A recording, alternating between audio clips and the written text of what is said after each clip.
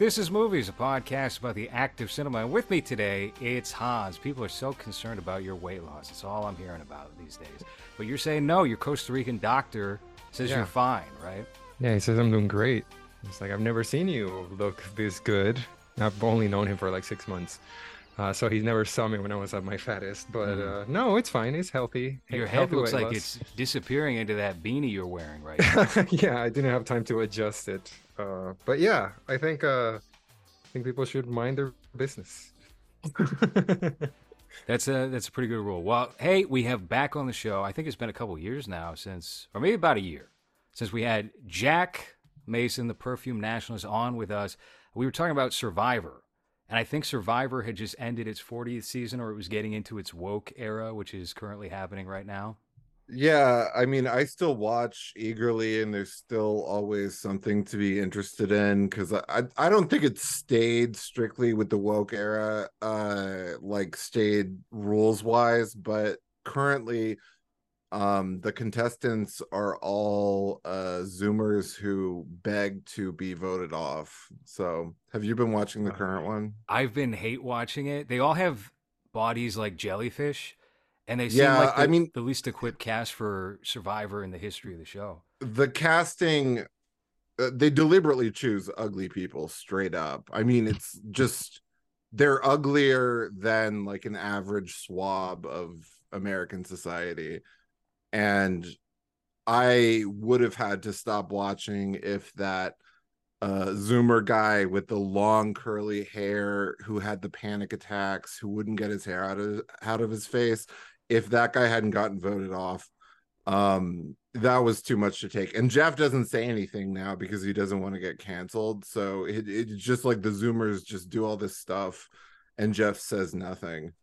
I did appreciate the return of his hate glare on the last episode. He looks really hateful. He looks so intense. It was like, oh, old Jeff is still in there. You know, he can't cover it up with enthusiastic, like, oh, you got to live for the moment.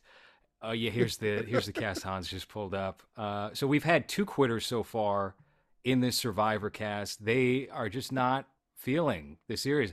This guy right here on the very end, Brandon with the long hair, you know, he got tired trying to climb up the ladder in that first episode where they're just like, all right, you got to get off the boat, and the challenge is you're getting back on the boat. And he just couldn't climb up that. He got so tired, and then he laid there. He like described he was that as a panic attack, and it doesn't even seem like he knows what a panic attack even is. Like, a panic attack is already fake, but he invented a new kind of fake panic attack that doesn't even conform to the old style of panic attack. And also, it just kept getting more and more depressing, where he was like, I may not be the bravest, but I'm great at puzzles. And then, of course, it turned out he wasn't good at puzzles either, and couldn't do anything at all. He's just completely useless. And like, I think it's possums that like just drop to the ground and freeze if they feel attacked or something. He was like that. But yeah, it's all this Zoomer ideology they have, where they're like really proud of quitting something or like being a coward, and they like announce it as if they're announcing they're like going into the Swedish euthanasia pod, and they expect to be applauded. And I'm have no doubt this is because their Gen X mothers sent them to therapy really early. But yeah, it's really depressing. Is this one trans? Which one? No, he's just Asian. They're all straight men. Yeah, all the straight men look like that now, because the young ones, they have these like doughy, round, moon-like faces and long trans hair that hangs in front of their faces. Have you liked any of these recent seasons, Jack? Yeah, I like the last one, I believe. There was only I think 1 or 2 that stood out as uniquely bad to me, but I recall liking the last one. I liked Carolyn and Jam Jam. I hopped out on that season. I was out a couple of episodes into it, and I've heard from people it's the best of the new crop of seasons. So maybe I'll go back. I thought it was good. I was actually pretty happy with this season right before that, season 43, and Mike Gabler winning since he was such a what the fuck contestant. It was just, it was just Yeah. out of nowhere his win. So I was very happy about that, and to see, and I used to root for the best strategist, and now I'm just like, they respect strategy too much on the show to the point where it's like off-putting. Like they're all super fans, and I kind of like seeing those very random older school style players make it to the end and win. That's what Mike Gabler reminded me Yeah. of. I overall have felt positive about the last several seasons. I think they really smoothed out the overly complex challenge stuff where they have to read a full page of text and then like do something stupid. I really didn't like that. So it seems like it's more legible now. But it's still pretty good to me. And I'd be remiss if I didn't bring up the fact that right after our episode of your show on The Shining, you had on Mike White from Survivor David versus Goliath. That is so awesome that you've had Mike White on your show now twice. And this last episode I thought was terrific. So Thank you. People should go check that out. Is that Patreon only, or did you put that It's in the main feed Patreon also? only. Yeah. Yeah, it's paywalled. He has asked to come on both times, so I haven't even had to like beg him to come on. So he's really awesome. I love Mike White. Yeah, that's amazing. And it's also amazing he hasn't Yeah. gotten in trouble or anything like that as of yet. It seems like No. nope, he's coasting It below the seems radar. too esoteric, or Yeah, it maybe. just like why people wouldn't even know what to really Yeah, cancel. yeah. It's just, they're talking about some book by Leslie Fiedler, but yeah. The last time I checked the so I don't know if you guys still talking about Survivor. I lost my Vaguely. Okay. Where's the old racist?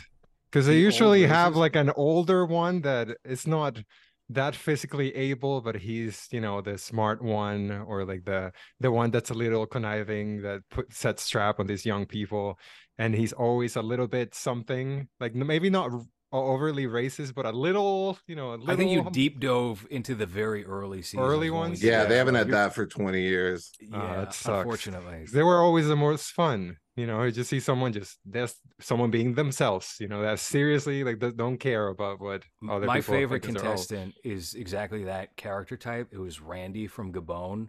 And he came back for Heroes versus Villains. And my favorite thing was when he was getting upset at tribal council, he was trying to like organize voting out the Olympic gold medal winner, Crystal Cox, who I think got tested for steroids, or they figured out she cheated. And he started using certain vernacular like, "Oh, you ran this tribe like a gang, you and your boy," and it was just like it came out of nowhere. And I don't know, it was a very amusing episode. But we're not talking about Survivor tonight. No, there's a full episode on that. You guys can go back in the archive and listen to. No, we're talking about, you wouldn't know this, William Friedkin's The Exorcist from 1973, which I think is the definitive horror movie, really, in my opinion. And Jack, I have to say, I got annoyed listening to one of your episodes. You had a guy on who wrote a book called, I think it was like 1973, The Most Violent Year. And you brought up The Exorcist, and he was so quick to dismiss The Exorcist. He just brushed it off. Oh, like, oh, no, that's nothing. I had never talked to him before. I'm sure you can tell. There was a lot of unexpected things on that. That was an interesting conversation. But yeah, he was dismissive of The Exorcist, wasn't he? Yes, he was. And I think it's a very important film. I think it's the most one of probably the top 5 or 10 American movies ever made. And it's a movie I've seen probably about 90 times at this rate since I first watched it back in, I want to say it was like 1999 or 2000. It was around the time that they released the version you've never seen before, cut in theaters and then on home video, incorrectly labeled the director's cut these days if you find it on HBO Max. What is your history with The Exorcist, Jack?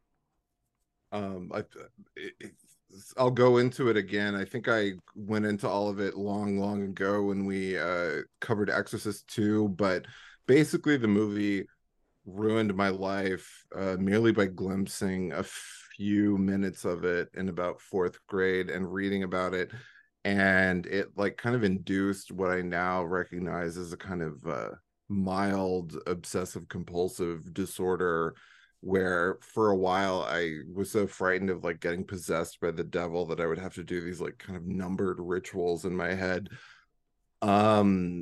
It let's see, I was so scared of it that I would have to like avoid the VHS box cover, and was also like tempted to go look at it and like avoid that page of my Leonard Maltin movie guide.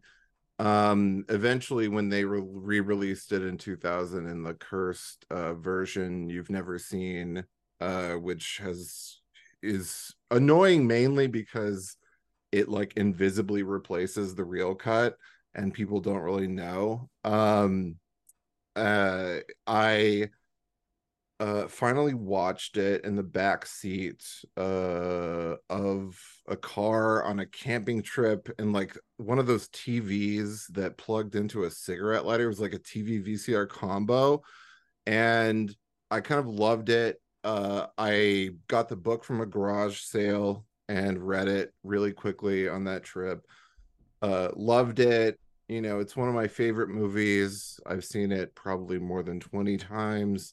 I still, every couple of years, will have recurring Exorcist themed nightmares. I think that it could only have happened in the 70s, and it unleashed a certain kind of explicit evil on the world or on America.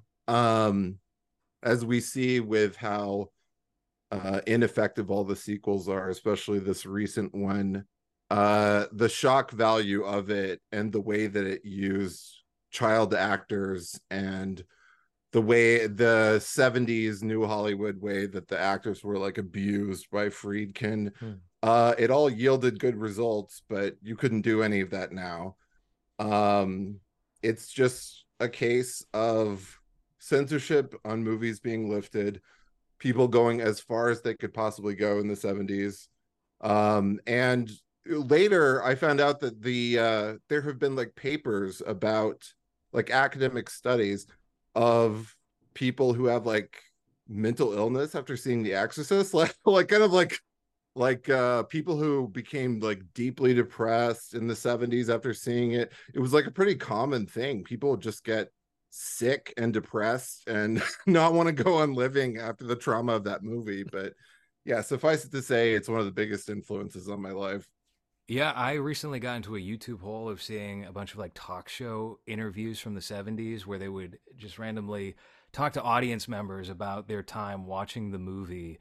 And it was a similar thing there where it was like psychosis or just people being very affected by their viewing of that. Now, Hans, your history of The Exorcist here, your involvement with that is literally just like me saying, "Hey Hans, you should watch The Exorcist for this show." What, like Yeah, 5 months ago or something? pretty much. Yeah, I saw it as an adult. And I think now that you mentioned that, the Jack mentions that about seeing it at a young age, there was a like stigma to that movie here in my high school. I remember in elementary school where there's this famous movie called The Exorcist that if you watch, the devil might come into your home and scare you and won't let you sleep. The movie is so scary that the actress went crazy afterwards, and then she wouldn't work. This was, of course, before the internet and anything, so there was no way of checking if any of this information was true. But I remember very vividly stories about how Linda Blair went crazy afterward, and then she never worked again, just to later find out that she was doing like softcore porn, pretty much movies like romance, where she's what's it, Cage Heat, I think is one of those movies where Yeah. she's just so I had, and I was a good Catholic boy when I was young, so I was afraid of all that stuff. The only reason why I was Catholic was because it was all pushed into me with fear. So it was all I would watch religious movies in Holy Week. I don't know if you guys have that, but it's 2 weeks in the middle of June where all they would play in local TV would be Bible movies. And the old aesthetics of those movies, and even though they were really corny looking back, at the time they were really scary. And to me, all of those statues that you see in Catholic churches and all of those depictions of like Jesus being crucified and all that, that used to terrify me. So stayed away from anything that had to do with horror and anything like that, because I was afraid of, getting the demon, or having a something scare me. So when I was a kid, yeah, I was never exposed to it. I think the scariest thing I would watch was probably like Chucky, and that was too much. So the first time I saw it was that version that you guys are talking about, when they added, the extra spooky faces and all that, which kind of took away from, I guess, the experience that I would have had if I had seen it as a young person, and the effect that it had in me. But I still have a lot of appreciation for what it is, and especially because at the time there was nothing that was blasphemous, and that it was probably the first movie that I ever saw that was that used those themes to that effect, I guess. Just before so many movies came out trying to imitate that, and failing completely at being as shocking as that movie. Yeah, I think this comes out in a time where you have Rosemary's Baby, you have The Omen, all these revered satanic horror movies, and I don't think any of them capture just like the eeriness, the spookiness quite as well as The Exorcist. And for the longest time, I also had thought I had watched the theatrical movie. I didn't. It wasn't until 2020 when I think we covered this initially in the run up to your show, Jack, that I had watched the theatrical cut and seen just how much of a departure the tone is between that one and the version you've never seen before, where, like Hans said, you have those overlays of Pazuzu's face popping up in the kitchen. It's very goofy old man discovering, the new editing software techniques and readjusting that, and then reinserting the ending that William Peter Blatty had wanted, and how that does indeed change the tone. I much prefer the theatrical version. Without that goes without saying here. Something I was curious about, and I wanted to ask this on our episode of The Shining, Jack, is have you ever had a paranormal experience? No, I have not. I don't have a particular interest in or fear of ghosts, the undead, aliens. I think this is because my mind is so kind of like religiously preoccupied naturally, that like heaven and hell and kind of mundane evil is scary enough for me to think about. But no, I haven't had a paranormal experience. I was just thinking about why The Exorcist is so effective and so unique compared to basically all other horror movies. And I think that it's because it's a truly and profoundly reactionary movie. It's not anything about like the queerness of horror. It's not anything about like queer misfits. It's not Bride of Chucky. It's not really open to multiple interpretations. It's very much, as a lot of liberal critics point out, this anxiety about feminism and sexual liberation and atheism and the freedom of the 70s. That's the underlying thing, and it has this ending which affirms Christian values and is all about faith. But what it scares you with is really child sexuality. I think it's really significant that Chris McNeil is an atheist, divorcee, single mother. I think that's what it is. It's a significant part of the story of why the possession happens and all of this. But anyway, yeah, that's why it's different. Well, No, I think it goes through that thing of like it could happen to anyone, right? You don't have to be religious, or you don't have to believe for it to happen to you or to your child. And it just happens to this family where, she's not, like you said, she's not a But believer. someone So has to believe to save her. right. Yeah. Yeah. Yeah. Yeah. Yeah. Yes, Also, cue Exorcist believer, which gets to the root of that. Jack, you saw that movie? You got around to checking it out? Oh, I saw it yesterday. I can was we Yeah, can we hear what Do you you want to talk thought of about it that? now? Yeah, because I don't think, I mean, I was not a fan at all. I think Laura's was a little Well, here's the warmer thing. to it. Yeah, I've softened to the negative a little bit more on it since, but I have a knack for reading spoilers, and I was on 4chan and I read a whole detailed synopsis of a version of the movie. I was like, really? That's really what you're doing with that film?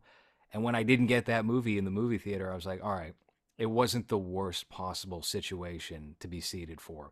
There were details that they removed, like all the Catholicism and this and that, and really, it's just ineffective in the movie. The only real problem I had with the movie was the exorcism itself at the very end.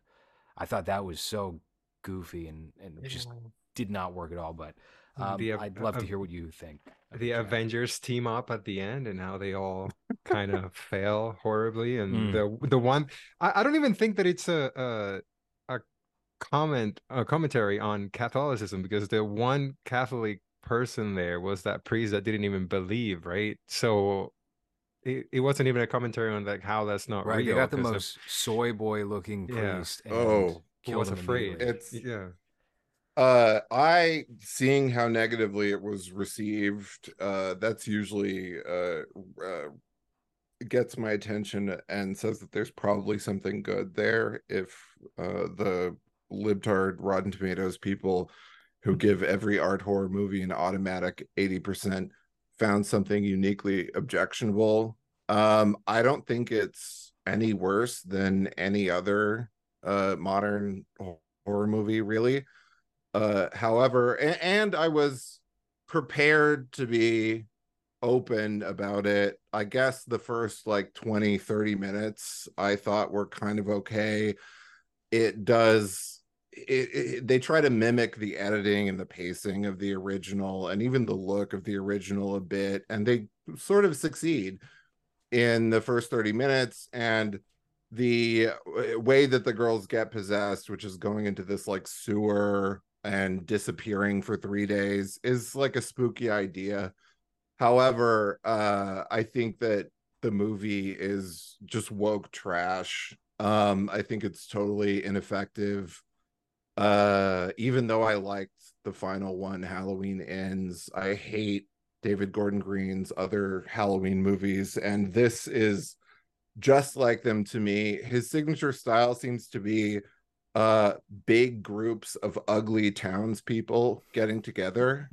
And this has big groups of ugly townspeople getting together.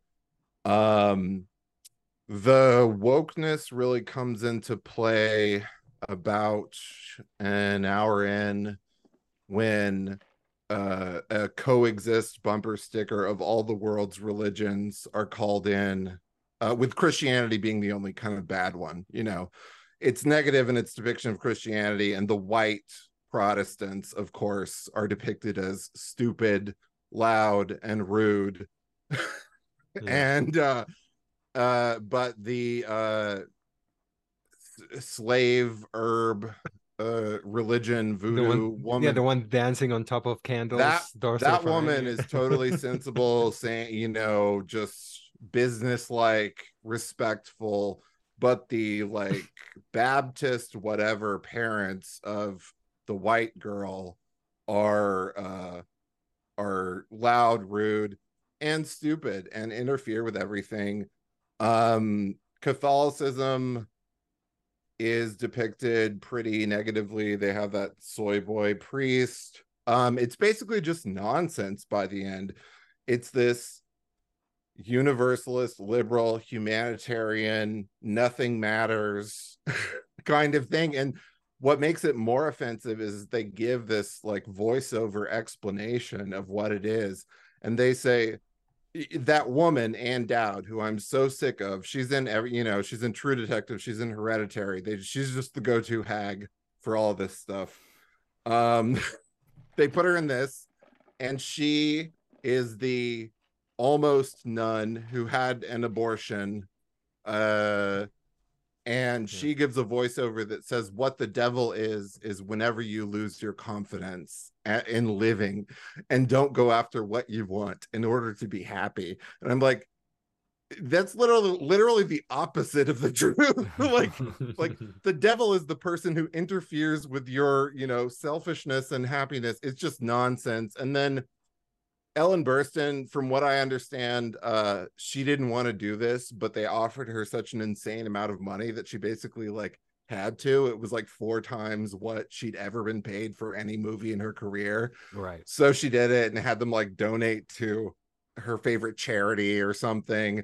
But it's pretty embarrassing. Actually, the one part that I kind of liked was when they show her book, Chris McNeil's book, and they show like some like fake vintage YouTube interviews with her. And I guess that's supposed to be the 80s. But that little bit I perked up, but the rest of it I thought was woke trash. How'd you feel about the fact that they gouged her eyeballs out immediately? I thought that was really unnecessary. Well, that's what undignified. That's what I was gonna say. Like they have her be like the expert in the matter, and then she does the stupidest thing that you can do, which is just go by yourself. You're a 90-year-old woman to go tell the demon, don't, and then she gets fucked up. Yeah, she gets fucked up pretty bad. See, I thought, okay, it's Blumhouse. Jason Blum has a knack. If you've ever listened to any interview with Jason Blum, he says, we love horror with a message. We love socially conscious horror. So I was thinking, okay, David Gordon Green knows he has to fit it into this mold. And then you do have Chris McNeil come up and she's like, oh yeah, the patriarchy kept me out of my daughter's bedroom when she was getting, exercised. And then he goes on to have her just fucking owned, just dunked on by the demon immediately, her eyeballs falling out of her head when she does try to step up to that position. So I kind of felt like he was making the best of a bad situation with that. And like, I can see that. Honestly, like the basic synopsis of the story is so like what you'd think for a peak woke Exorcist movie that it seems like it could be making fun of it, but it's just not like effective as a movie. But the idea of, okay, we're making a woke Exorcist where it's a black single father whose black daughter gets possessed and all of the world's religions, except with Christianity kind of demoted, come in. Like, that's funny. Mm-hmm. So do you think that doing a sequel to The Exorcist is kind of like a doomed proposition? It, like, no matter what, it's going to be... I mean, you can't recreate what The Exorcist did. And I saw a lot of critics whining about, oh, it's so low on vulgarity. But if they had tried to do that, if the little girls were acting inappropriate now, like, that's just any mainstream comedy. That's Good Boys. That's that Bodies. Talking Pet movie. Yeah, it's so commonplace now that there's kids or women acting inappropriate or having foul mouths, that I don't think the shock factor to that is there. And if you were to do anything else, I mean, I don't know, you'd have to take it pretty far, I think, to catch people off guard. Well, it wouldn't be effective because it wouldn't because of everyone's like sensitivity about sexual content and everything. You wouldn't have what you have at the original movie, which is the 12-year-old girl shoving her mother's head in her crotch and saying, lick me. You couldn't do that now with like a real actor or anything. So if they tried, it would be this like pieced together kind of like body double stuff, and it just wouldn't seem real. But that's why it's still shocking, I think. If you watch the 71, right? 73 movie, whenever those scenes happen, you're still kind of like, oh, yeah, shit, okay, it's unbelievable. And it should have. It got an X rating. It should have gotten an X rating. If anything's X rated, it's that. But it was such a big budget prestige project that they just let it pass through, and it got an R. But it still works. What, 50 years later? Literally 50 years now. Yeah. And that's one of the things that when I was watching this, I was like, okay, so you have 2 girls. I'm not saying do the crucifix scene. I'm not saying, be that explicit. But if you don't go anywhere close to as far as the original movie went, then nothing is shocking. Well, Them the rolling crucifix their scene, eyes, they danced around that with the church scene where it was implied that she was right. touching herself in church, and the other kids were like, "Oh, weirdo, gross." And then they went into more goofy territory with her doing voices and walking down the Yeah. center of the. It didn't work. But sorry to cut you off. Go ahead, continue. Yeah, but I think then I guess that's my issue. Then don't do that. Then don't try to make the children shocking, because it's not gonna work, especially if you've seen the original and how far that one was taken. I understand that, the sensitivities that you have now are not the same that in 1973, but you can't do a remake of that movie that went that far 50 years later and then keep it safer than that, because then it's not as effective, and then it's not memorable, and then it's just like, all right, I'm not saying I want to see that, but at the same time it's like you have to be creative enough to come up with something that's maybe shocking to that level that will be memorable. Who's going to think about this movie 3 years from now? There's nothing that's going to remind you, or that you're going to remember about this movie or what they did in it, as much as that movie that 50 years later we're still talking about those scenes that you, I guess, can't do now. But then don't fucking do an Exorcist movie, I You guess. can't show female sexuality as being horrifying now. Like, Right. that's something that's forbidden on the list of rules that they follow now. And even like lib academics and critics in the 70s found it objectionable that a single mother and her like pubescent daughter and female sexuality were being used to evoke horror. So you couldn't, like, if you even tried to do that now and be PC, they couldn't really show the father being disgusted by it or uncomfortable, or they just can't show any kind of real genuine reaction. And you saw how awkward it was when the daughter pees herself in the bed, and the dad, like, she's like catatonic or whatever, and he's like wants to get her in the bathtub, but he just kind of leaves because he's a man, so they can't show him doing like undressing or anything. Right. Yeah, he just leaves her to deal with it yourself. Yeah. Like, get the tonic okay, child. great. All right, there's water here in the bathtub. Clean yourself, even though you can't Yeah. move. Yeah. I think we've also gotten so far away from any sort of Catholic or Christian specter being looked at by a majority, I guess, is like a positive thing. Where if you were to have the Catholic priest now, I think that would be contentious with a lot of the studios. And that's why you see them presenting like the least valuable form of that in this movie, Exorcist Believer, as opposed to something that's like a little more cooler or edgy, like the Damien Karras character in the 73 film, or somebody as noble as Father Merrin, played by Max von Sydow, also in the 73 film. You have those two varying alternatives there of what that Catholic priest might be in 1973. And I just don't see that getting through these days with this movie or any subsequent sequels that are sure to happen, because they paid $400 million for that title. They're going to come up with more Exorcist movies. I think it's really unfortunate that this seems like such a like safe, cobbled together mess when they could have put out literally anything and it would have made money. That's the thing. It doesn't matter that this got bad reviews, because it's going to make money. No, something really serious would have to happen for any kind of franchise horror movie to not make money automatically.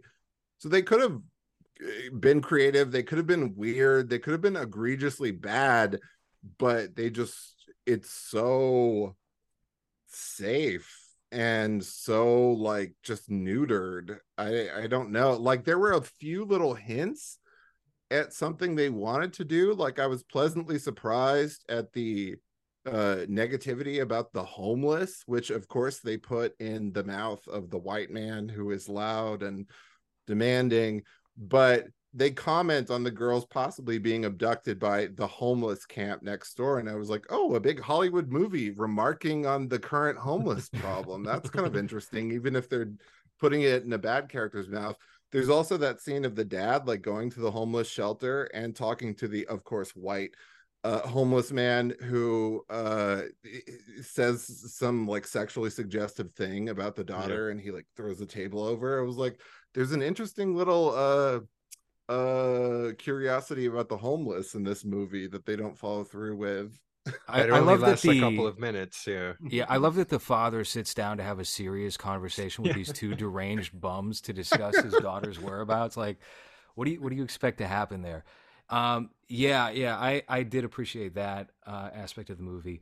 They did play it very simple in terms of it being an Exorcist sequel, which I didn't hate that, because I feel like a big recurring problem with any of these Exorcist sequels is that they overthink it. So with Exorcist 2, they try to go bigger and bolder, and it turns into this giant Warner Brothers fantasy film, which I kind of like, and I appreciate that in retrospect as its own thing. Then you have Legion, Exorcist 3. It becomes this little quiet detective story where they reworked it. They cobbled a new edit together using Jason Miller, like a bloated, alcoholic-looking Jason Miller 15 years after The Exorcist, to play Father Karras again in The Gemini Killer. And then you have the whole Paul Schrader, Rennie Harlin debacle with the prequels there. Did you happen to get around to ever seeing those, Jack? I still haven't seen those. I'll see them at some point. It really says something that I still haven't watched those two movies, but I have watched every single entry in the Hellraiser franchise. How do you feel about Paul Schrader as a director? I think that Cat People and Mishima are the best things. Cat People especially stand out. I think that hardcore is now really overrated, that went from an 80s obscurity that was kind of interesting to think about to having this weird like meme fame kind of because of Dasha, and now people are really interested in it. He is a little less appealing to me because he's one of those old directors that goes to the opening of an envelope, and I have to confess, his wheezing walrus voice disgusts me, and I don't like listening to it. And I think he's kind of gross. I'm sure he's interesting and has great stories, but you don't want to hear he's not half as bad as Abel Ferrara, the other dirtbag left opening of an envelope New York director. But I think his voice has improved. If you ever listen to his earlier commentaries, he's got a lisp. It's gross. It's really off-putting. There's interviews with him when he's talking about like Taxi Driver in the 1970s, and he's just got a straight up very heavy lisp, and it's I don't know. I think how he sounds now is probably an improvement.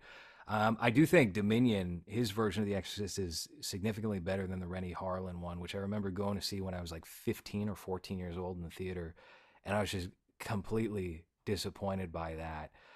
And there's things in Dominion that it kind of looks like Lars von Trier might have cribbed for Antichrist. Certain aspects of that is very peculiar, and I only made that connection when I went back to it earlier this year. I certainly didn't think that when I was watching it when I was like 15 or 16, when they dropped it on pay-per-view unfinished CGI all over that movie. Isn't it, who's like the stars of those? Because I feel like part of the reason I haven't watched them is some like kind of boring Euro people that I don't really Stellan Skarsgård. Yeah, I don't want to watch him. I think the other one might start Peter Skarsgård. Don't want to watch him. Yeah. So it's very flat though. It doesn't feel like, and I guess go back to the they don't know what to do for a sequel or a prequel, I guess in this case, because it's not scary. And every time the movie tries to be scary, it's just kind of corny. I think going to Africa sucks. In a movie in like a spiritual sense is not scary.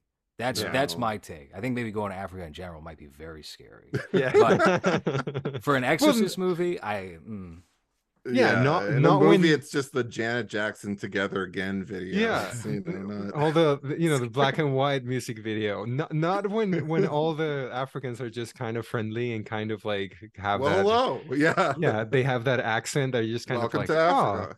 Oh, yeah, that's sweet. They're nice.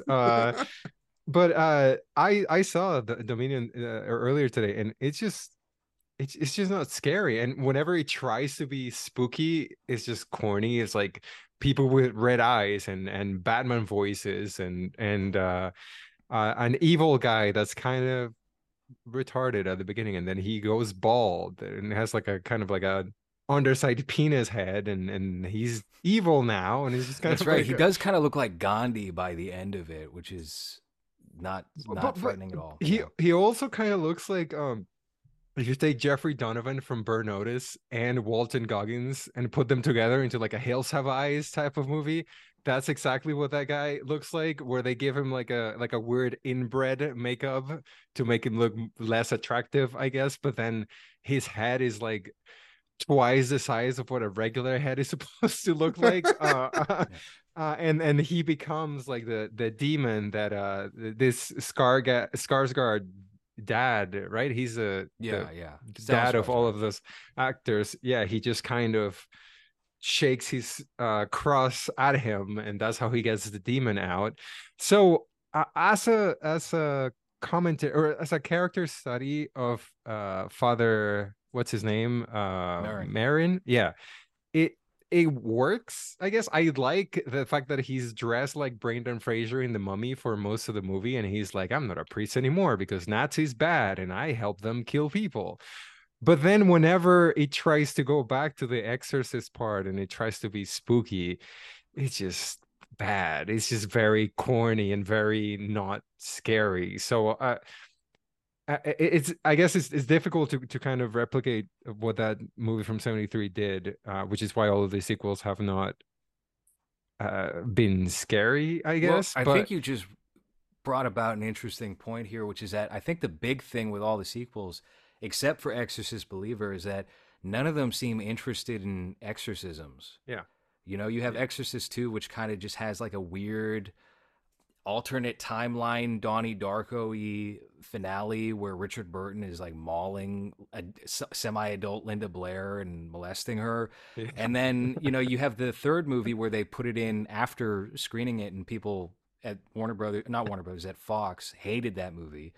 And then the same situation occurs with Exorcist Dominion and the beginning where it's just like the exorcism doesn't really even fit in the movie. It's a totally different story. You're treating Marin like he's Indiana Jones Yeah. in Africa. So I Where find his it strange that they, for as many attempts at this as this franchise gets, they like never have boys being exercised. It's always has to be a girl. Like, I mean, it could have been like somebody's like nightmarish drag queen story hour kid, like getting possessed or whatever. But like, I couldn't believe my eyes. Also, an Exorcist believer when like it's 2023 and the kids are like wearing nightgowns that button up at the neck as oh if yeah. it's like as if it's Well, 1973. Like, what what do kid you wears mean? Have you nightgowns? never been to church, Jack? Come on, that's what everyone wears at Yeah. church. No, in bed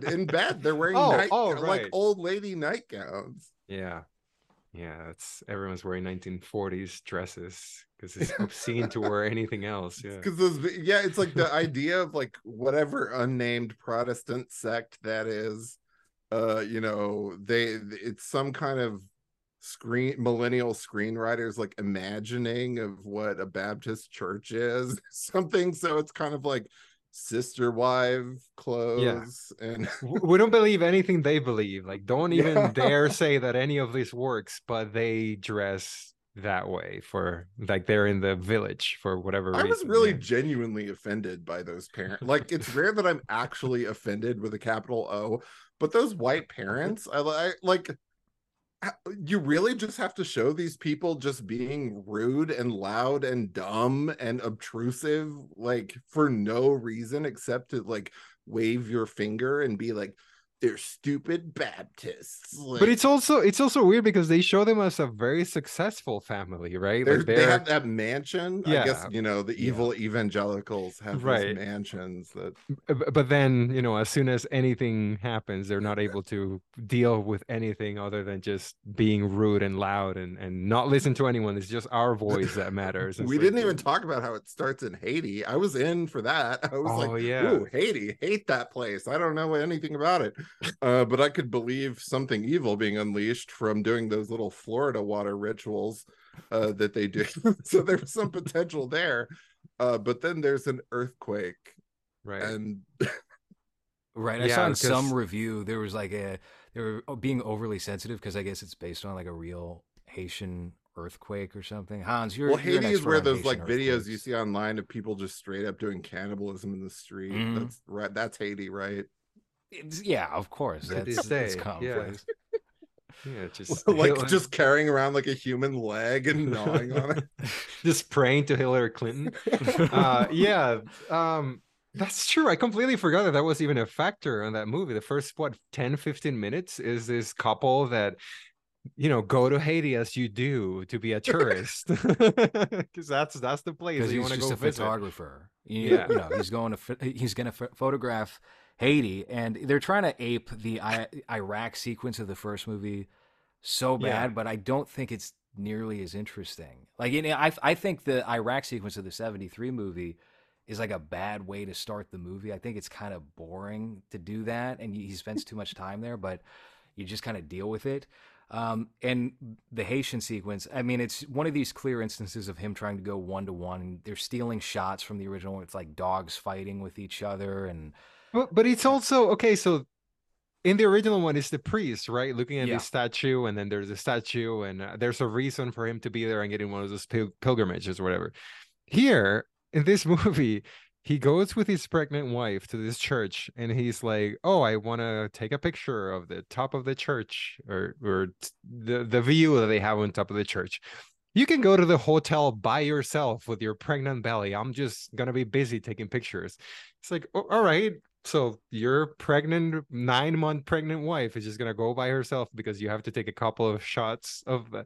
It felt very forced, like for them to be separated and then make something out of it, where we're gonna be far apart, and then this earthquake happens, and that's how he loses her or whatever.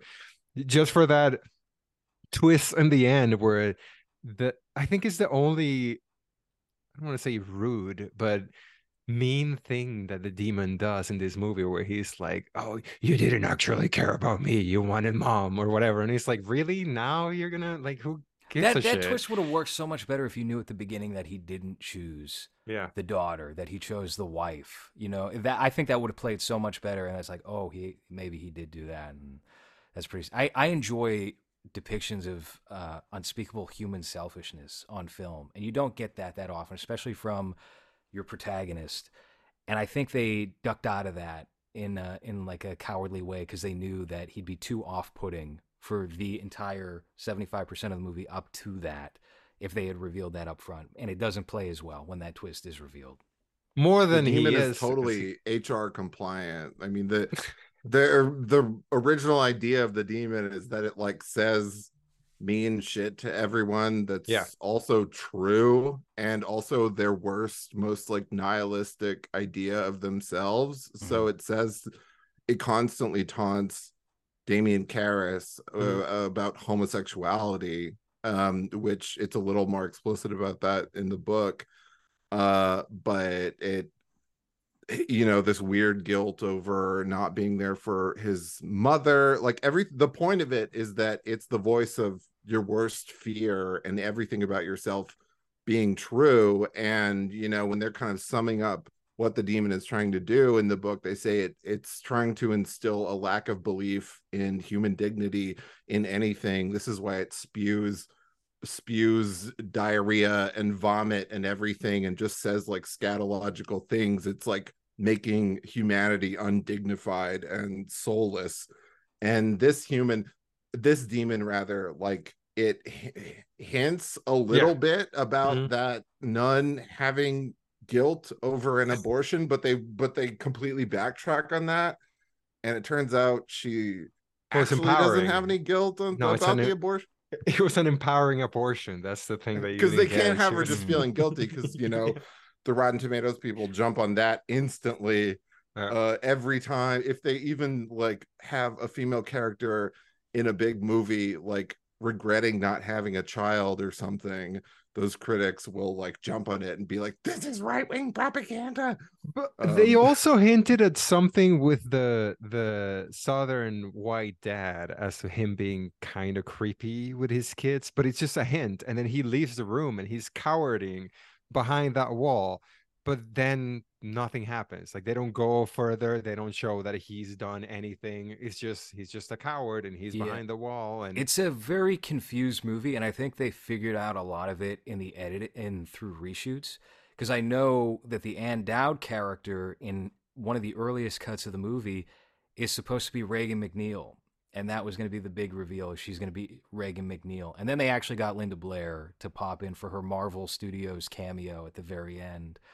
So, as if we haven't seen her like 5,000,000 times in Exorcist. I mean, like, it's not like this amazing reunion to see these people together. They've been doing like Exorcist like fan stuff for 50 years.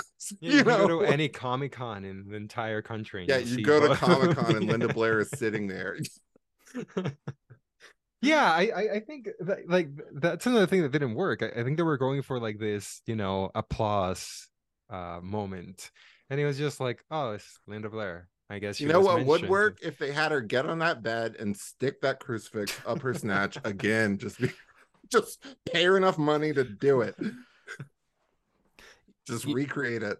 I'm kind of disappointed because we were so close with Omega Fish Corp, like literally this close, to having Eileen Dietz play one of the central characters of Omega Fish Corp. Eileen was Linda Blair's stunt double in the 1973 film. Oh, no she way. took the brunt of most of what you see in the film. I'll say that.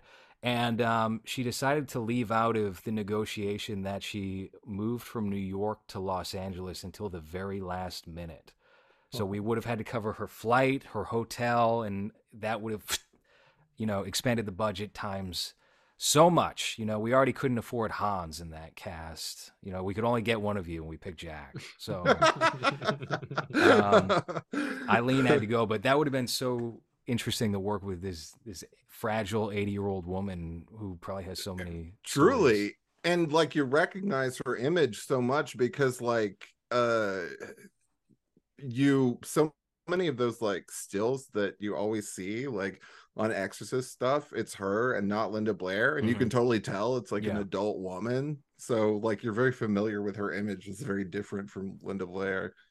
Yeah, for sure. I have you delved into I feel like there was a string of documentaries that were released around COVID time about the making of The Exorcist, and one of them I believe was called Fear of God. Actually, the other one was a Friedkin documentary that came out that covered his entire career, but they really they honed in on The Exorcist, and so obviously that's huge for him. I watched it and I remember loving it. Yeah, I totally forgot that existed, but I was like, "Ooh, it's a big Exorcist documentary," as if there's so much more to say about that. But I recall it being really good. Was there anything new? Leap of Faith and Shudder? Is that the one? That was it. Yes, yeah, that's the one I'm thinking of. I mean, what do you think about William Friedkin as a director, Jack? He's one of my favorites personally, or was. I think he's incredible. I think his stuff when it's good has a hard edge and a scariness, like Cruising and French Connection and Exorcist, that almost nothing else has. I think personally he was probably a huge asshole, and you can kind of tell that even in interviews. An interesting thing that one of my friends who met him told me is that he was like pretty gay and had some like Filipino houseboy. What? Like, really? Straight up had like that scene in Boogie Nights with that guy. Yeah. Like had some weird Filipino houseboy assistant milling around. And when you consider that he was married to Jeanne Moreau, the French actress, that's something a gay guy would do too. Also, he had like all those facelifts by the end. He looked like Michael Cimino by the end. But I mean, Friedkin's one of my favorites. Cruising, Exorcist, and French Connection, all absolutely perfect. And the making of Exorcist is something that I remember this from that documentary. It seems like Friedkin's like brutality and kind of like duplicitousness, especially with William Peter Blatty, because he made the wise choice of keeping Blatty out of it, because he knew that Blatty had kind of like bad taste and would make really bad decisions if he had more control. So he kind of lied to him to keep him out of it for a long time. So there was bitterness between them. But it really took someone this like hard-nosed and tough to get this movie made, because it sounds like it was just a massive disaster that turned miraculously into a streamlined, perfect product. Something that I find interesting with The Exorcist, I don't know if this is true or not. There's definitely clear instances of it in the film than not, is that William Friedkin claims that the entire movie is done with ADR, that the whole thing is ADR.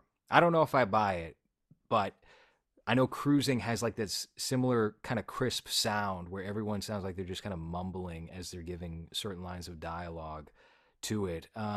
And I think that's one of like the weird, distinct hallmark traits of the movie that makes certain aspects more unsettling than others. That's sort of low key for the film.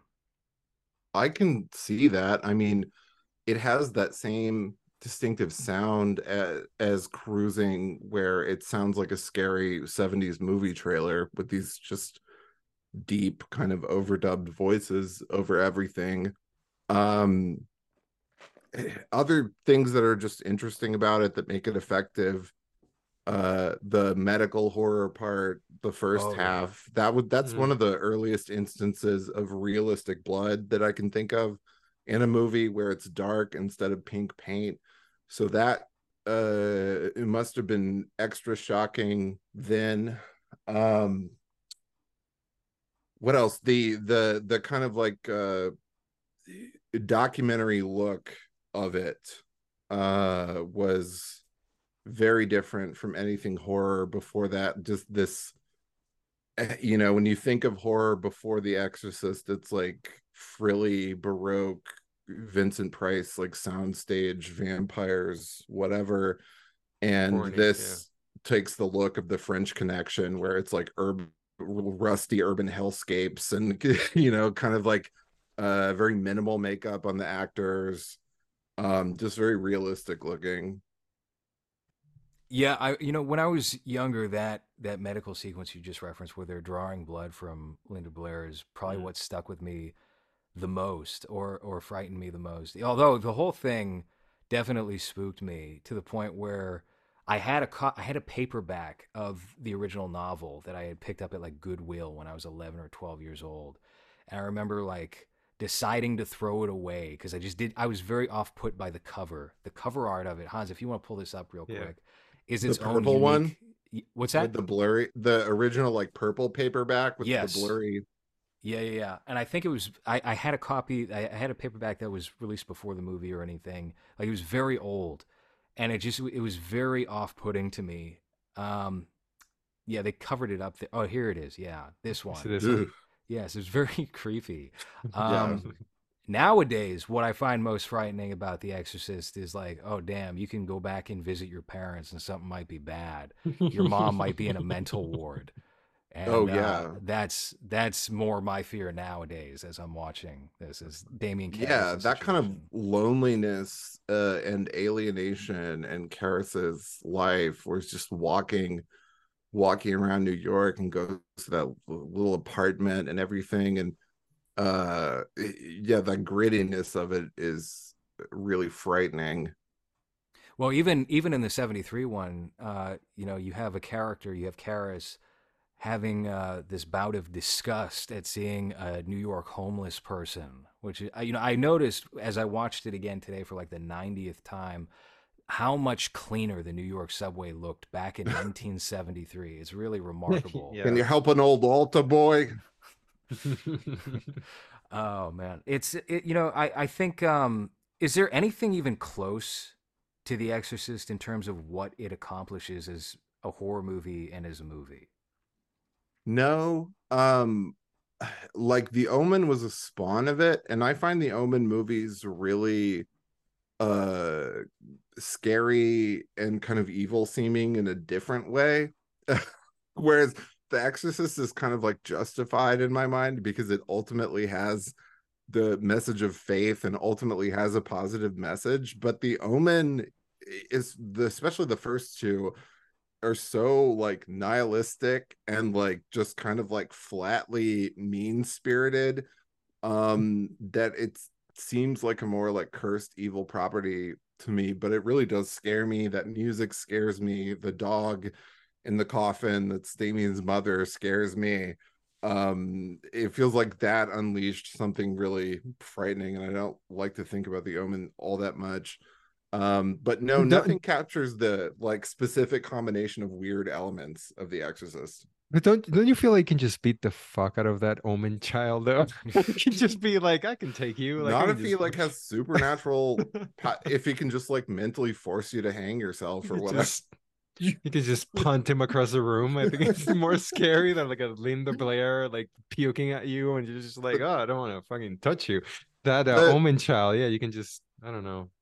Another unique thing about The Exorcist is the weird, like, novelistic specificity of the location, how it takes place in Washington, D.C., and those very 70s glimpses of, like, the movies that Chris McNeil is making. Like, all these, like, minor supporting characters are really memorable to me. Like, yeah. Chris McNeil, Sharon, the nanny, the butler, the old like German butler and his wife that put the crucifix up. Just great little supporting characters like that. Yes, I was thinking that today, more specifically about two characters that I kind of shrug off during most viewings, which is the Burt Dennings character and how he just seems like an Austin Powers. obnoxious drunk. Yeah, he's just it's like Dudley Moore, Austin Powers guy. Yeah, Dudley Moore. Yes, he's exactly like and Dudley Chris Moore. McNeil is kind of like sort of having an affair with him, like. And Lee J. Cobb as Kinderman, who, you know, especially when I was younger, I think I was just kind of very shut off to the whole detective aspect of that. And then watching Exorcist 3 a couple of times, which I have, you know, I go back and forth on that one where I'll watch it and I'll be like, all right, it's pretty good. And then I'll watch it again and I'll be like, this is really kind of corny. Have you seen Exorcist 3? And then what are your thoughts on it, if so? I have seen it once, probably 10 years ago. I recall thinking it was good, not great. Then since then its critical reputation has exploded so much that, as you've pointed out, it's overrated. Yeah. I don't particularly want to watch Brad Dourif anymore in anything, and it doesn't spark joy for me to think about Brad Dourif being a psycho and anything else. I'm sick of Chucky. I'm sick of all of that. But yeah, I mean, it's like spooky. I haven't read the whole book, but I remember reading that opening thing of like the black boy being like crucified by the murderer. Scary, very 80s stuff. A good sequel, not great, not a lost masterpiece. You know, it's funny to tie it back to your original question, which is how come they never feature a possessed boy? Well, Dominion and I think Exorcist the beginning doesn't do that. They decided to make it a girl again, right, Hans? I saw Dominion. I didn't see You didn't see? Okay, you didn't see the theatrical. I'm pretty certain they make it an adult woman for that one. Which bring a book. Who cares? The original case that the William Peter Blatty book and the movie were based on is it's supposed to be a teenage boy, right? And I think it was in Italy or somewhere where this possessed boy had the entire church rethinking its stance on possession. I don't know a whole lot about the actual story since it's very covered up, but I feel like around the time that the version you've never seen before was released again in theaters, A&E and all these more basic cable stations had done specials on like, oh, here's the true story of The Exorcist, and they would delve into that as much as whatever's available. Do you have any background on that, Jack? Have you looked into that at all? No, because I know the real thing's going to be less scary than than the movie. I don't know. No, I haven't particularly looked into that. for whatever reason. Yeah, I'm sure it's probably about as amusing as like, I don't know if you've seen The Devil and Father Amorth, which is William Friedkin's attempt at covering a real exorcism. This was No, his. that sounds terrible. It's really embarrassing, and I'm just kind of like, It oh sounds like man. it goes in that pile with like those Brian De Palma movies about the Iraq War. Oh God, yeah. Domino, the recent one he did, Domino is really painful. It's just after a certain point, they need to like have their cameras taken away from them, maybe. Not discover handheld digital camera or whatever. Yeah, It was a pretty bad outing where he was documenting this girl being possessed, and then he also happened to modulate her voice to try and sound like Linda Blair in the original movie. And it's just like, oh no, stop! You gotta stop this right now. It was really bad, and I will say I'm glad he kind of redeemed himself with the Kane Mutiny Court Martial, which is on Paramount Plus right now for anyone interested. It's a television film and it's very straightforward, but I thought it was significantly better than The Devil and Father Amorth, that short little documentary. That was just Well, at least he didn't die with that, I guess. right. There's Yeah, something else, yeah. something much more respectable than Yeah. that. But I think yeah, that it's really funny that one of the last things that Friedkin did before he died was censor the N-word from French Connection. Because you remember when that happened, there was a big kerfuffle about it. Like did he being do it? like, he Oh, did no. it. He Oh my did it. God. Because people were blaming like wokeness and all of this and like the streaming services themselves. And I did a little investigating, and it's like, no, that was labeled, somebody who works there said that was labeled the director's edit and delivered from him, supplied to the streaming services for them. He did it himself. That you're changing Friedkin's legacy here overnight between that and the Filipino houseboy being made known. This is crazy. I mean, honestly, I fully believe that because I Yeah, remember watching a short clip of him in the editing bay whenever they did the restoration DVD, and he was like, "And here now we can make these whites blue in, and the color correction can be a totally different. This is what I wanted back in that's 1970." And I was just trouble. like, "It looks like shit. It looks That's so what bad." Cimino did to the Criterion Heaven's Gate DVD. It's worthless because Mm-hmm. he like put like an Instagram filter over it. Oh, It like no. everything that made that movie look cool, which was the like soot and dust and the kind of sepia toned look of it. Cimino, shortly before dying, changed it It into was like just like a bright Mike Flanagan artificial. movie. Yeah. Like a Netflix looking movie. That's Yeah, and great. I bought that Criterion DVD. It says like director's version, and I was like, this is trash. The whole reason I like this movie was because it looks like dirt. Like, and that was The Criterion Collection has done so much to offer lesser looking versions of certain movies because that's not the only example of that. I know that Hans, who's that Asian director who did Chungking Express? Do you Wong know? Kar Wai. Wong Kar Wai. Mm. Okay, he went back and turned all his films green. And then Oh yeah, Memories of Murder, the Korean film, which I think is very solid, is very, very good. And I don't like that director, Bong Joon-ho. I find him so obnoxious. And I hate how, his little quips during interviews are then contorted through like Twitter speak. And he's like a sassy grandma, Yeah. That's the interpretation of him. Memories of Murder, I thought was a great film, though. And that film's also green.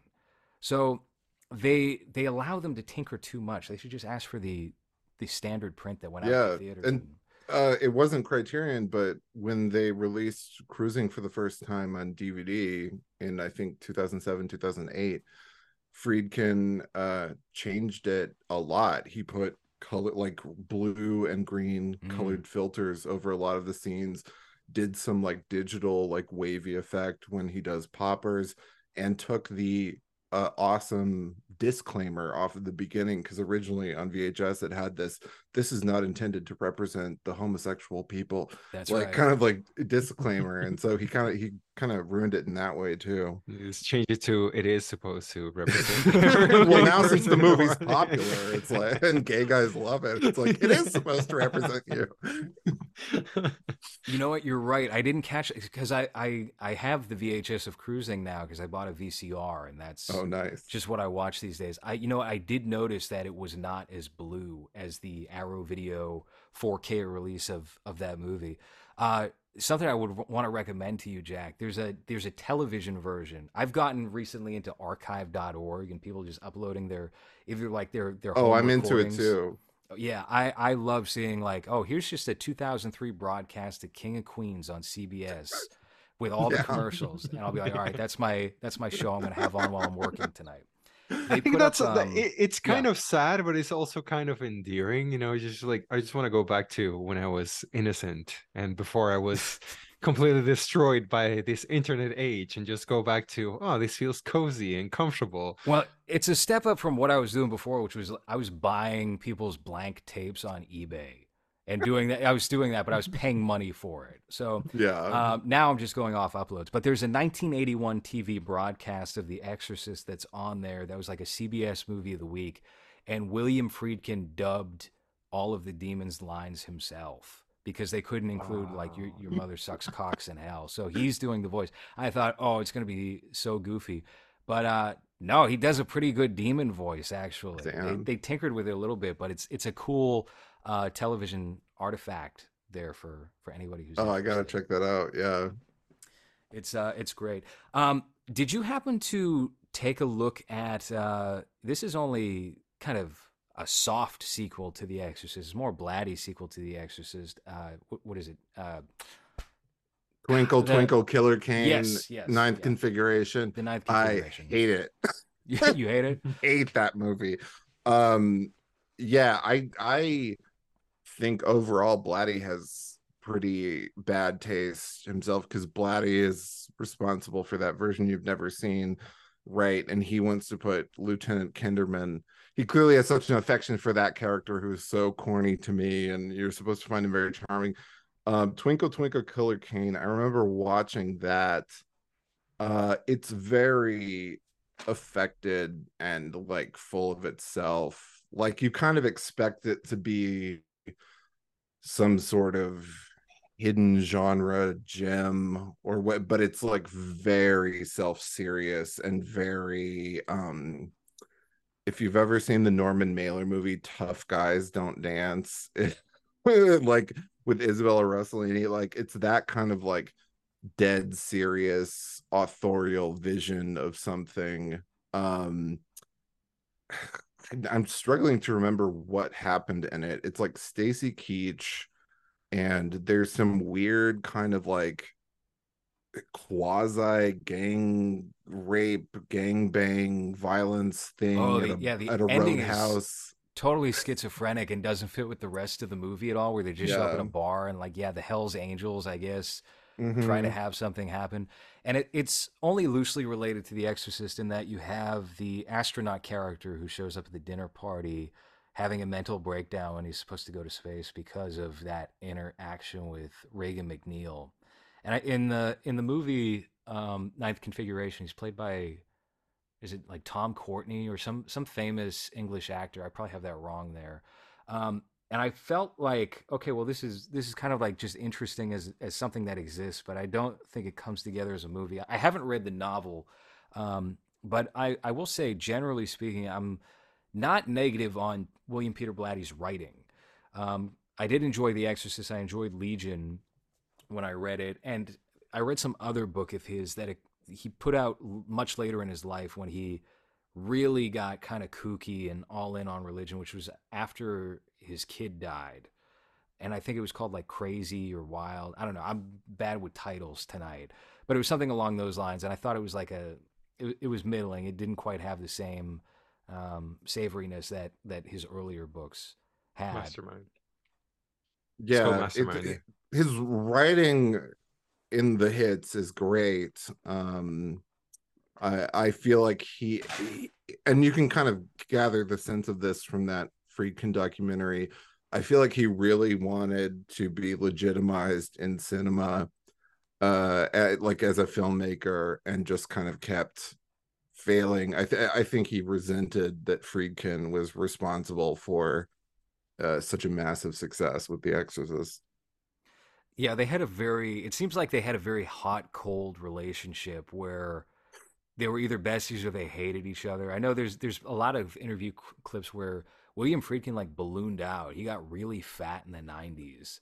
And he's like he's wearing a leather jacket that doesn't go with his look at all, and they're like bickering during some interview about what should have been included, what shouldn't have been included, and I don't They're know. both for. Oh, I just remembered. Okay, Blatty wanted to play Father Karras himself. That's right. That he Yes. went, which would have been like the producers, or it would have been like terrible.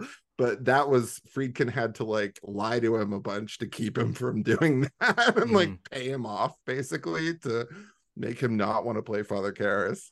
He does have some wild thoughts. I've listened to the commentary with William Peter Blatty, and he is completely convinced that Columbo is a ripoff of Father Kinderman in The Exorcist. Oh, That wow. explains the Father Kinderman thing. Like, there are these things that writers do, writers of literary fiction, where they invent some character who's kind of like repellent, and they're like, he's my favorite character. He's clearly, you're gonna love him as much as me. And like Lieutenant Kinderman is one of those where it's like, okay, yeah, he's kind of a gross, weird guy that asked for an autograph from Chris McNeil and like seems a little retarded. And yeah, he's one of the most overlooked characters in the 73 one. I mean, I don't think Lee J. Cobb gives a bad performance or anything like that, but he's just so inconsequential to anything that happens. And he's just weird. Like, what, like that. Why is he like want to go hang out with Karis, since like you want to go see a picture together? You know, why does he want to hang out with them? Like, I never thought, or him trying to bait, who's it, Father Dyer in the extended ending, I guess, doing the same thing, where I don't know, he's just maybe lonely, looking for friendship, lonely and gay, and just wants to hang out with all these creepy priests. It's the 80s. There's no social media. You can just it's a prequel to Cruising, I guess. You know what I noticed, and I have nowhere to go with this, but I noticed that Harry S. Truman was on the wall in Chris McNeil's office. There's a framed photo of Harry Truman. That's my one observation from today's viewing. Another one last thing I really appreciate about The Exorcist is the specific kind of frumpiness of Chris McNeil and Ellen Burstyn's extremely unsexy 70s look in it. I mean, the like red bowl cut hair, nothing but big burnt orange cowl neck sweaters with a bumpy zipper in the back. Like, yeah, the most like Helen Reddy kind of like itchy polyester 70s kind of thing. I just love how she looks in that movie. It captures such a moment and such a texture. My boyfriend and I always like make jokes about like a clothing line called the Chris McNeil collection. That's just like eggshell, beige, brown, burnt orange. Everything has a giant turtleneck. Chris McNeil's Unfuckable collection. Oh man. All right. I think we've covered just about every nook and cranny we can with the Exorcist. Unless there's Hans, I mean, do you have any observations as somebody who's not as attached to this movie? No, not really. I think we did a pretty good job of covering pretty much. I think so too. Yeah. This is the second episode we've done on The Exorcist 73. And probably we've done quite a few different Exorcist sequel shows now. We've done a string of them. This is our Halloween episode, by the way. So thank you for joining us for the Halloween special, Jack. I've done an Exorcist episode too of my show that talks about The Exorcist and Amy Grant together, two things that contributed to my Christian schizophrenia as a child, ruined by The Exorcist. What was the scariest thing as a Christian, as a child for you? Because I saw the movie Stigmata, and that gave me nightmares for like months. And the worst thing is that I guess I had a big enough ego where I was like, oh yeah, I'll be the chosen one that's gonna get the stigmata on his wrists, you know. But Yeah. but Hans, were you remember, like 17 when that movie came out? probably, yeah, perhaps, I don't know, like Fish 20 our cat something. in the Yeah. bathtub, like what's this, was this the The scariest thing? scariest, yeah, the scariest piece of media that you consume that you were like, oh fuck, other than The Exorcist, I guess, that would give you recurrent, I don't know, recurrent nightmares or thoughts of this is gonna get me, or I shouldn't have seen I this. have some weird ones. Honestly, in fifth grade when Boys Don't Cry came out, and that like swept the Oscars, and I watched it, and I had never seen anything that like violent, like realistically violent and intense, where she just gets like raped brutally and all of this. That really disturbed me. In like third grade, I remember Ridley Scott Legend being just too intense. Like there's something about the like claustrophobic texture of that and that like devil costume where I just like couldn't watch it as Yeah. a kid, but I could happily watch all those like Labyrinth and everything. Yeah, those are two that come to mind. Legend is one I've been meaning to revisit because I was on a Tony Scott, Ridley Scott kick for a minute. Is that have you watched that recently? Is that worth I going back did. to? I talked about it recently. And I think it's like a mess that doesn't come together, but it's one of the most phenomenal looking movies ever.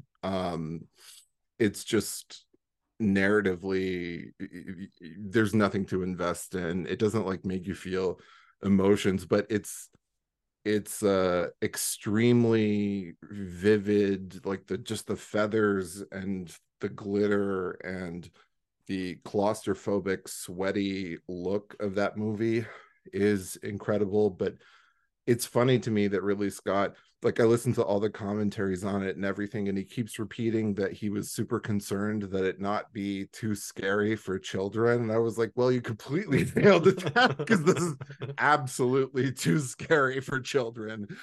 um but yeah, it's just an interesting movie that it occupied a large space in my imagination as a kid just because of striking images like when Miyasara gets kind of possessed and is in this like underground vast cavernous space with these big pillars dancing around. Like I love that. Yeah, Tim Curry's appearance in that movie is, I think, one of the best prosthetic or makeup jobs ever done on film. He's so creepy as the devil in that film. I don't know. It's been ages since I've watched it. I feel like I caught it when I was like 4 or 5 years old. I watched It Legend. makes me sick looking at him because just thinking about being in that, because it took like something like 6 to 8 hours to apply that. Mm. And at one point he like flipped out and felt so sick inside it. He just started ripping it off. So it was like getting to him too. I think But the just only thing that's scarier than that is his current Oh God. life, right? You know, That's I'm part of a couple of, like, I feel like I got thrown into a couple of Facebook groups involuntarily, and someone posted there, I met Tim Curry at this horror convention photo from like this year where his face looks like the Toxic Avenger. He looks like he's fucking oh melting in his no. wheelchair. It's so bad. Well, that one he looks fine actually for his current state, Did he but like like have a there's stroke or something, I yeah, I assume? believe so. And yes, Hans, you pulled up yeah. like the most flattering photo of him crippled. It What, looks pretty rough. I'll Oh say that. yeah, man. And yeah, anyone he's who not. shows up to these horror conventions, they're not bringing their best self to their panel. They're usually It's already unwashed looking. depressing to be at a horror convention and like see these people there, but imagining it's like Tim Curry, like Stephen Hawking's, Mhm. rigged. That sounds just dreadful. Well, Yeah, especially as iconic as he is, right? He's got so many characters in the history of film that now just see him be, I guess, stuck in a wheelchair, can't really move. It's just He always felt cursed by Rocky Horror, though. He always like hated Rocky Horror because that was like what defined him. And I love Rocky Horror. I love the like. I don't care about the phenomenon, but I love the movie itself. But he was pretty like famously bitter about that for a long time. Have you ever checked out Shock Treatment? That's one I Yeah, I recently love it. watched. I thought the music in Shock Treatment was better than Rocky Horror, It's actually. fantastic, and it takes place in Denton, and I went to Denton, Texas, at the University of North Texas for a year, and that's where all those Rocky Horror guys were from. Weirdly enough, Interesting. I wanted to get a quick take on Ridley Scott from you while we were just talking about Legend there, because I feel like he's somebody who has quite a strong reputation, but uh, way more misses than hits, in my opinion. And also, if you've seen House of Gucci. I have seen it. I liked it. I thought it was one of these 3 hour gray, deliberately boring movies. Dune is another one that felt like deliberately unwatchable at home in order to make you see it at a theater. I liked it. I liked that the trailer made it seem like it was going to be this like campy Scorsese thing with like Heart of Glass playing over it or whatever, but it actually wasn't. It was like dry as a bone. Everything was done to like go against the campiness of Lady Gaga. Um It's I Jersey enjoyed that. Shore, right? It's Jersey Shore, but with people pretending to be Italian. I guess just Yeah, very a exaggerated. lot of wigs. As for Ridley Scott himself, I feel like like during like the DVD era of like the 2000s, he was like a legend. Like it really felt like even though he had a bunch of failures up until that point, they were all like very distinctive. Like, you know, stuff like 1492 or Someone to Watch Over Me or whatever. It still seemed like it was kind of important because it was a Ridley Scott movie. And then it Mhm. gradually devolved into, I mean, now I feel like he doesn't even direct the movies. I feel like it's like an AD that does it and they put his name on it. Because with Alien Covenant, I was like, he didn't make this movie. Like somebody else Mhm. made this and they gave him a big check to use his name. Hmm. Yeah, that's one I often forget about, and I went to the theater to see that. Me I was too. looking forward to. I was like, "Oh, cool, Danny I was McBride and excited Alien." too because I liked Yeah. Prometheus when it came out. And Prometheus, it felt like he did that and it felt like it had these big ambitions, but then they kind of change the vision for it, and then that I thought was just really stupid, and somehow the CGI looked worse than Alien Resurrection from 1997. And yeah, I don't know, I don't really feel like he has too much of a hand in directing whatever currently constitutes a Ridley Scott movie. And there's so many of them, it seems like there's this assembly line of like just 3 hour like whatever historical epic things that it seems like no one sees. Hmm. um but they Yeah, keep coming out. he did two in a year for a couple of years. I think Last Duel and House of Gucci might have been the same year. Mm, With Prometheus, it's funny because the trailer to that was so distinct and spooky, and I was like, "Oh wow, this looks really cool." And then I showed up to the theater, and I was like, "Oh, he took it in a direction where you kind of lost me there." But there's deleted scenes on the Blu-ray to Prometheus and alternate takes of certain special effects. Like I'm thinking specifically of one of the astronauts walking back onto the ship after they've been infected. And the special effects that they used in the deleted scenes, like the original version of it before they tossed it out and threw in like CG and redesigned it, look great and look creepy and work. And for some reason, they didn't go with that at the end of the day. It's very unfortunate. Um, but I have a very clashing take with House of Gucci. I thought that movie was hilarious. I thought Yeah. that movie was fucking great. So, So funny. Yeah. yeah, I couldn't take anyone seriously doing those accents. I had such a good time with that movie. yeah, I mean, I was like alone watching it, so I guess it seemed, maybe everything seems more serious when you're alone. But yeah, I just filed it away next to the recent Dune as a 3 hour kind of Hmm. gray thing that I enjoyed in the theater but will never watch again. Yeah. All right. I think that is going to conclude our Halloween episode of movies. So, Jack, thank you so much for joining us again My and talking pleasure. about Thanks for The having me. Exorcist. Absolutely. Everybody go listen to The Perfume Nationalist wherever you can get podcasts, Spotify, Apple, and check out Patreon. And go listen to our episode on The Shining and Doctor Sleep in The Shining 97 or 8. I forget the miniseries. Yep, it's up. Yes. Do you still want me to watch that Stephen King series? Because I don't want to. I don't know. I think we might be good on that. We'll see. Okay. We'll see if I'm feeling sadistic in a week or two. I don't know. Have you made Hans watch the Shining miniseries? That's what we're talking about. I was like, you know what? You should make him do that. I kind of don't want to, but torture worse than death. Yeah. Well, Hans wanted us to revisit Doctor Sleep even after we did our show on The Shining and Doctor Sleep, and I was like, I mean, it's fresh on my mind. Doctor Sleep episodes. So we're gonna go back to that, and that's gonna be our 300th episode of movies. So damn, that's impressive. Well, I just saw that. I think I'm on 256. So. All right, you're not far still behind. Got like a year to go. Yeah. Well, Perfume National started a couple of months right behind movies did, so we're almost on the same track here. I was February 2019. Okay, yeah. We movies was September 2018.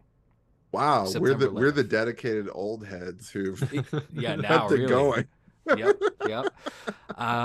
All right, Jack, thank you again for coming on. It's been a pleasure talking with you about The Exorcist, and that's been movies for this week. Thank you for listening.